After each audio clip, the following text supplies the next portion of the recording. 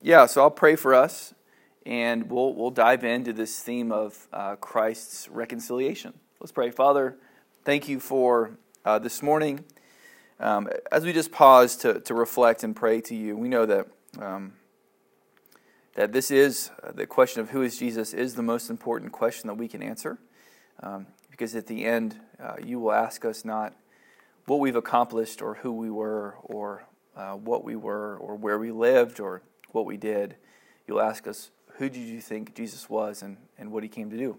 So we come before you this morning asking that you would help us to understand why we need reconciling, that we really do. We are your enemies apart from Christ, and how Jesus' work on our behalf brings us peace with you, peace that we can rest in, and peace that we can hope in. So be with us. In your Son's name we pray. Amen. Okay, so we're looking at, like I said, the topic of Christ being our reconciler. And the big idea here is we're going to look at the need for reconciliation. Why do we need to be reconciled to God? And then we're going to look at the hope of reconciliation. Like, what does it mean that we're reconciled to God, and how does that inform our greatest hope, our greatest longings?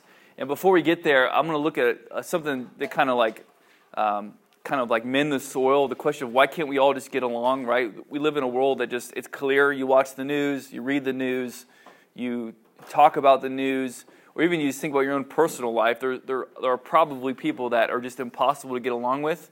And sometimes if you think that about everybody, that's actually probably true of you. So anyway, you may be hard to get along with. Why can't we all just get along? What's wrong with the world? Why can't we just be together? Why can't we just love one another?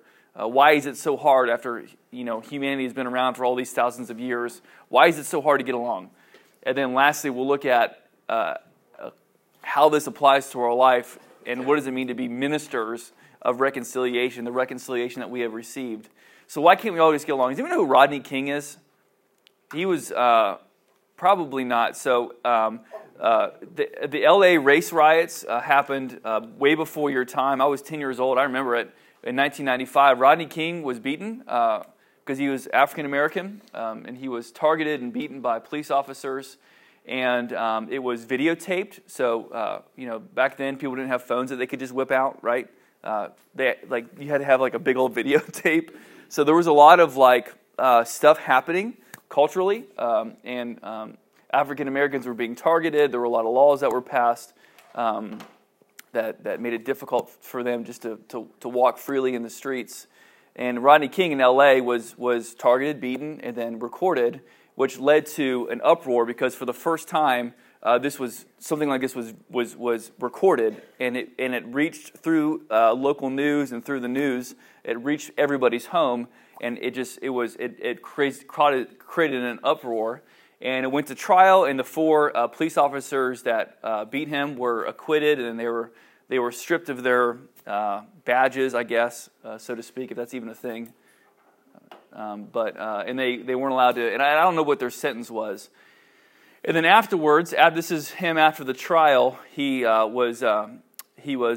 came before reporters walked up to him, ran up to him after the trial, like, King, do you feel like you've got justice? Tell us about what's going on in you. Like, what are you feeling? And he just says, why can't we all just get along? Like, that's all he had to say. He wasn't like, hooray, my attackers were acquitted and found guilty, and they were stripped of their badges. He wasn't like, I feel good about what happened because now there's justice. He was still sorrowful even though he had justice, and he just posed a question that became famous: why can't we all just get along?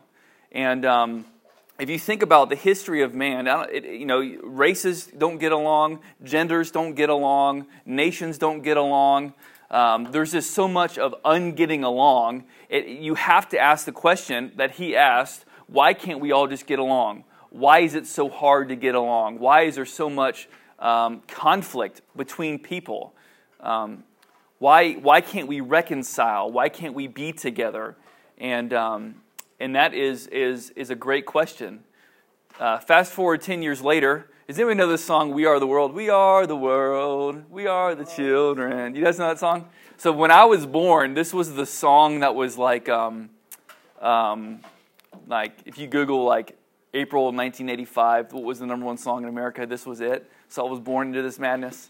But it was this benefit thing, USA for Africa. I don't know the context. Again, I was just born. I think it had something to do with the AIDS epidemic in Africa. But the pop culture world of that time, which you can't see, but it's like Michael Jackson and I don't know. That's all I know. Probably some other people that we've never heard of besides Michael Jackson. I think this is Michael Jackson actually in the yellow. Anyway, they came together and they all sang a song together about how we are one and we are the world and we all love each other. We're all together, which is a great aspiration and a great thing. And in that, the chorus says this: we are the world, we are the children, we are the ones who make a brighter day, so let's start giving. There's a choice we're making, we're saving our own lives. It's true, we'll make a better day, just you and me.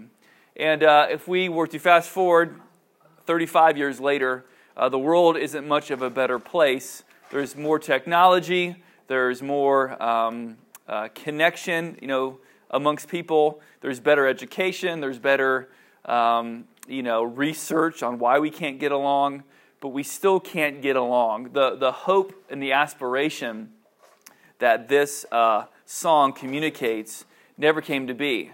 And it's because of this phrase, we're saving our own lives. We think that we as people can reconcile one another, we can reconcile ourselves to God by just being better, by doing more, by having more, by being smarter, by doing things. But what we realize is that this idea of being reconciled to one another, which is a greater part of being reconciled to God, is impossible because it's not an economic problem. It's not a we can't just all get along, let's love one another problem. It's not a allocation of resources problem. Those things are great, and opportunity is great for people, but really it's a spiritual problem. Is that we were created in God's image to be with God, to live with God, and we declared war against Him, and therefore are at enmity, are enemies of God, which has resulted in enemies with one another. That's the biblical philosophical view. So anyway, Bob Dylan. You know who Bob Dylan is? Yeah, Bob Dylan. Yeah, some people know who Bob Dylan is. No? Who younger guys, do you guys know who Bob Dylan is? He's like a folky guy. He's still alive. Yo. One of the most talented musical artists. Yeah, he's like... He's going to be all right. No, that's Bob Marley. Oh, yeah, it's Bob Marley. Bob Dylan, Bob Marley, very similar, right? No. But they have the first name Bob. Bob Jones, Bob Marley. Anyway. Bob Jones is here. I just saw him. Where'd he go? No. Oh, there he is. Hey, Bob. Anyway. So Bob Dylan, so get back on track, Eric. Bob Dylan, so you can like Google or you can like YouTube the music video, and they're all singing together, right? And we can make the world a better place, blah blah blah.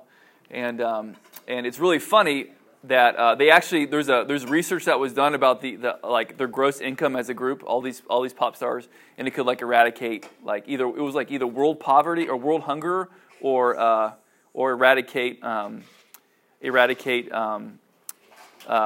the water problem, whatever you call that, like clean water problem. But they're saying they're singing about making the world a better place, and they have the resources to do so, but they don't actually do it, which is kind of a funny thing, which is another topic for another day, I guess. But anyway, getting back on track, Bob Dylan in the video doesn't look happy, and he's like, and afterwards, reporters went up to him and said, "Hey, Bob, you're singing about this great thing for Africa, USA for Africa, and about making the world a better place and how we all need to love one another and be together." And he's quoted saying this, why he looked so uncomfortable singing We Are the World. He said, "I tell you why, because man cannot save himself," which is a pretty profound statement from somebody who I don't think he claims to be a Christian or understand the Christian worldview, but he has wisdom in life to understand that that we sing about these things, we sing about peace, we sing about harmony, we sing about reconciliation, but we don't have the ability to do it. We cannot save ourselves, we cannot reconcile ourselves. So going back to the original question, why can't we all just get along? Why is the world such a bad place? Why haven't we, after all these years, figured out how to live together? If the problem was having better resources or access to resources, then the solution would simply be better governance or allocation of resource. If the problem was lack of knowledge, then the solution would simply be better education and training. If the problem was lack of respect for others, then the solution would simply be tolerance and acceptance. However, the problem is a spiritual problem that takes a spiritual solution. Our relationship to self and others is broken because our relationship with God is broken. Therefore, since the problem is supernatural, right? We can't use the natural world, the natural resources to solve our problems. Since the problem is supernatural, beyond the natural, it must take a supernatural solution. Y'all catch that? And this is why Jesus came, as the supernatural. Jesus came to reconcile us to God so that we would also be reconciled to one another. And it says draw a diagram, but I forgot my whiteboard, so I can't draw it. Let me think about this for a second. Ooh, I didn't forget my whiteboard. I just remembered where it was. So, anyway, I'm just going to do this real quick because I forgot to set it up. But what I'm talking about, I've shared this diagram with you guys before, just about, why can't we be reconciled to one another? And I have markers. Where are my markers? Behind the green bin. Gosh. Behind the green bin, I found it. So basically, what I talk about here is this. What I'm talking about here is this. And like I said, I've shown this diagram before. So, you have two people, right? There's person one and person two. And what I'm saying is that like we are created to live together, right? To live at peace with one another. But obviously, when you think about humanity as a whole and you think about your own individual experience, what's not true? You aren't at peace with everyone, or you haven't experienced full peace, right? So there is brokenness. And a lot of times what people try to do is they try to figure out ways to fix this, right? But in reality, this cannot be fixed because there's a greater relationship with God, right, that is also broken. That's what sin is, right? Sin severs our relationship with God. Adam and Eve, they were created to live in a relationship with God, to live at peace with God.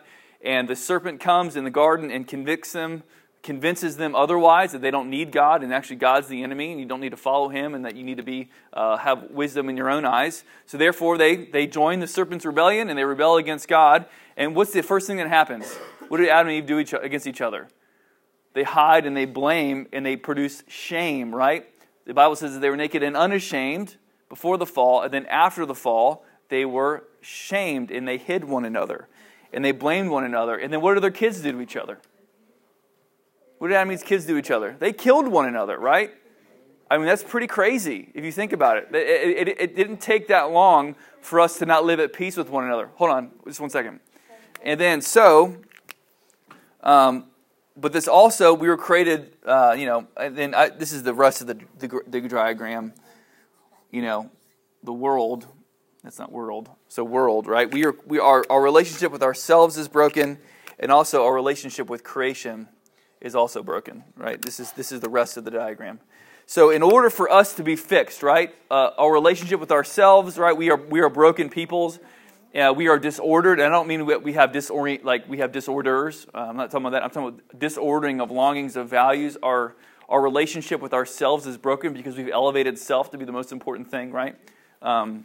So that's what that means. Our relationship with others is broken. We can't get along at an individual level, at a cultural level, at a national level with other nations, right? There's a lack of the presence of peace in the world. But also, too, our relationship, we don't treat the world that we live in very well. We were given the mandate to care for God's creation, and we actually use it. We exploit it. We misuse it. We pollute it. And God is really, really concerned with the world that He created and the task that He gave us to have dominion over it.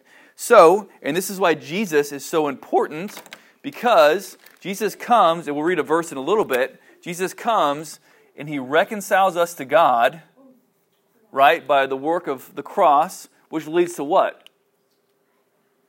It leads to reconciliation with one another. It leads to reconciliation with self, and reconciliation with our task of dominion, right?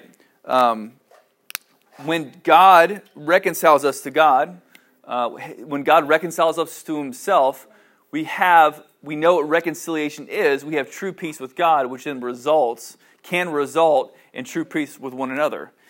We have peace with self because we are reoriented, right, where the main thing is the main thing and the lesser things are the lesser things, so that we were created to live in perfect union with God and fellowship and peace with God, which means that he is our greatest longing, he is our greatest pursuit. When that's reordered, we are walking in who we were created to be. And then when that happens, we no longer use the world or creation, our work, our resources, whatever it may be, for self-exaltation, which leads to destruction, but for God exaltation, which leads to creativity and cultivation. Does that make sense?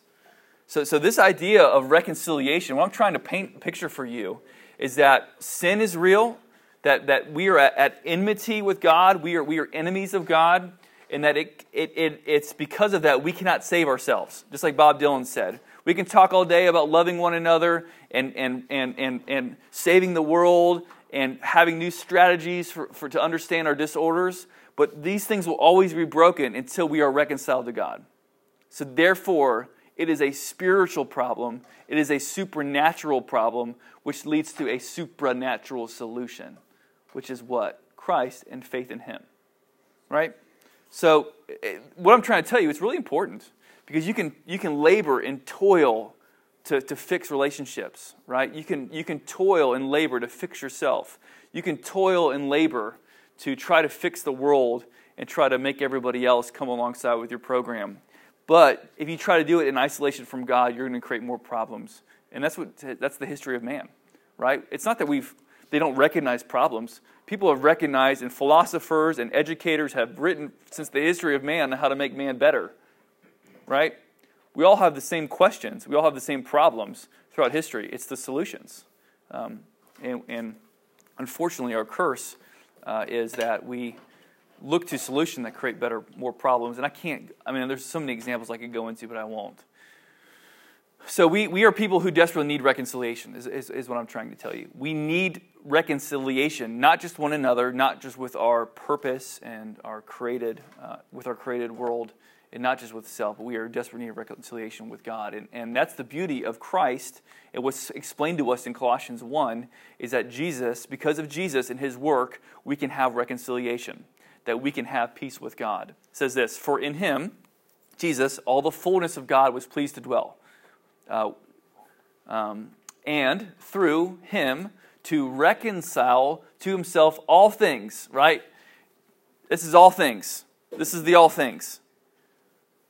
That's what that means there. All things. All peoples, all tribes, all tongues, all nations, all things, whether on earth or in heaven, making peace by the blood of his cross. So how does he reconcile? By making peace by his blood through self-sacrificial love that reorients us and saves us.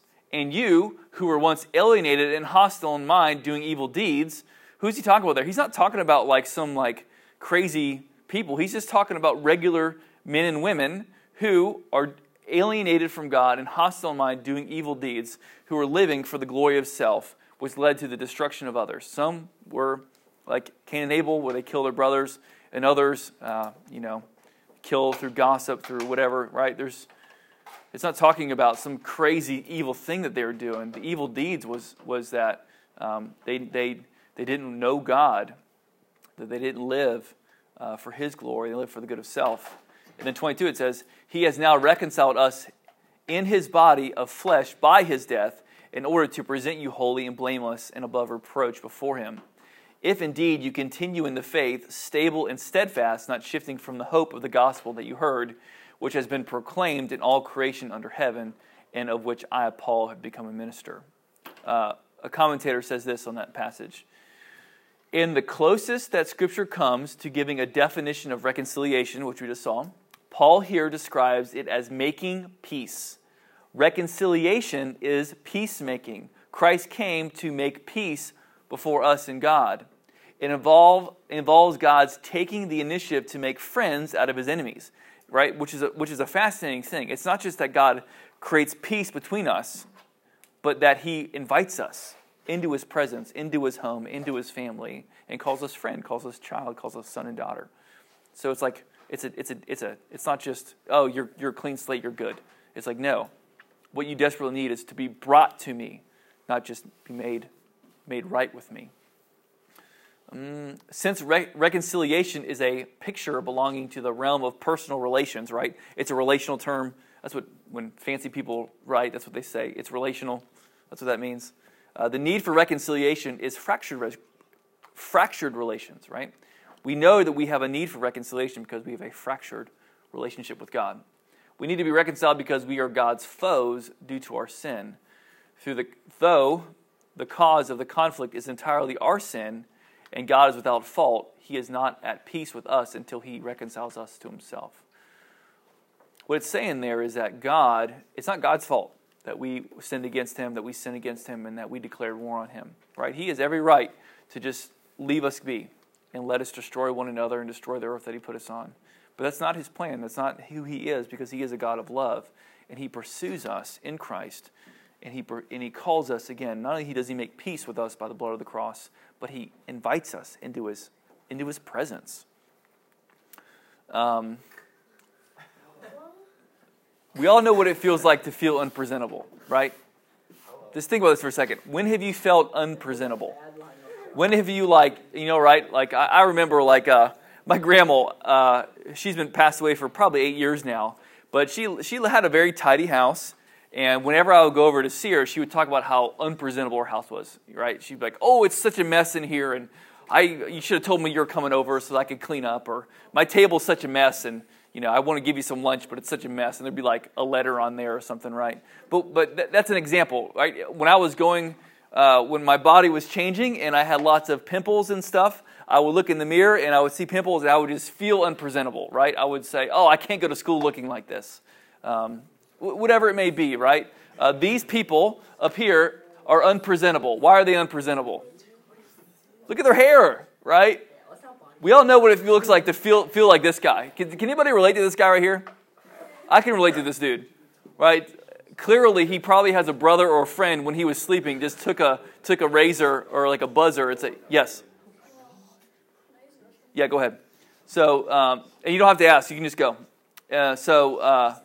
Anyway, and this guy, he's unpresentable, but he doesn't know it, which is really sad, isn't it?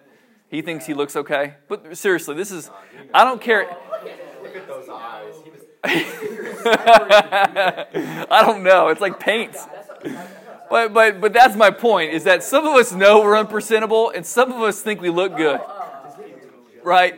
And this is just a cartoon that I found. What is the opposite of unpresentable? Presentable, good enough, not bad, becoming, right? We all want to be presentable. We all want to be good enough. We all want to be not bad. We all want to be becoming. And we know what it feels like to be unpresentable. And that's what this is talking about. When it says that you were alienated from God, right? We were unpresentable before God, and we were reconciled to God in order to present us holy and blameless. A lot of people think that we've got to work out our holiness and our blameless, is that we become presentable through God by doing good things or doing good deeds or whatever it may be. But the closer that we think to God by our actions, the further we are away. The closer we think we are to God because of our moral actions and our do-gooders, we're more like this guy. We think we look good, but we don't. What it means to be near to God is to be like this guy. To know that we are unpresentable, to know that we can't stand before Him on our works and our deeds, that we can't be reconciled by our own work, that we are not holy and blameless, but we come to Jesus in our sorrow and say, Lord, help me, make me clean. And we are made clean by faith, not by works, right? And that's what it means to be good enough, presentable, and not bad or becoming. That's what it means to be reconciled to God, is to come to Jesus once and forever, every moment by moment, to stand before God and to be presentable in Him. And I'm not going to read because we're kind of running out of time. But just the hope of reconciliation is that we desperately have a need to be reconciled. We have a beautiful hope that we are. And that is a beautiful and wonderful thing. No longer do our sins alienate us from a holy God, because He has made peace through His Son's death on the cross. As a result, we have access to God and His ongoing grace joy and hope are additional benefits. The confidence that one day we will see Christ and share His glory creates hope and joy now. What did Jesus do? He was born. The incarnation happened. He walked a perfect life. It's called Jesus' sinless life, right? These are the works that we talked about. He died on the cross. He rose again. He ascended to God, where He participates in His session, His intercession. He brings us His Spirit in Pentecost, and one day He will return again. Why did all this happen? To reconcile us to Him, right? Many people look at the what of Jesus, but they don't get the why. This is the why. This is why Jesus did what He did, so that we could have access to God, so that we could stand in relationship to God, just like Adam and Eve once did in the garden.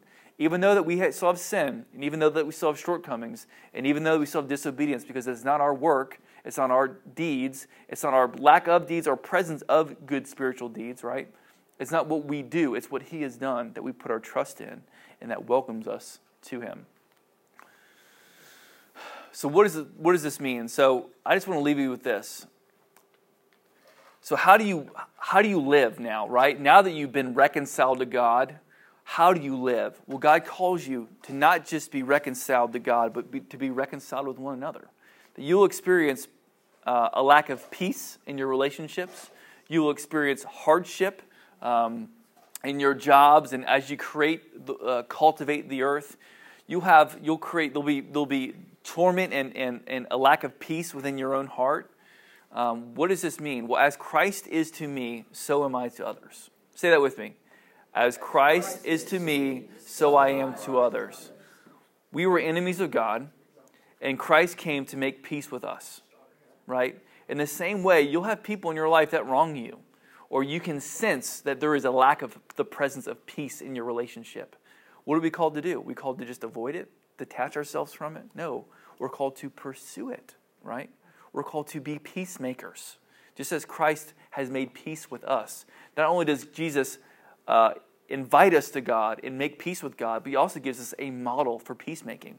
And just as Christ is to us, so are we to others. This is something that I pray for my children all the time, that they would know the peace of Christ and the things that God has done to make peace with them. But not just that, but they would be peacemakers for wherever they go, because the world, right, is not a better place. And we can't save ourselves, like the song said earlier.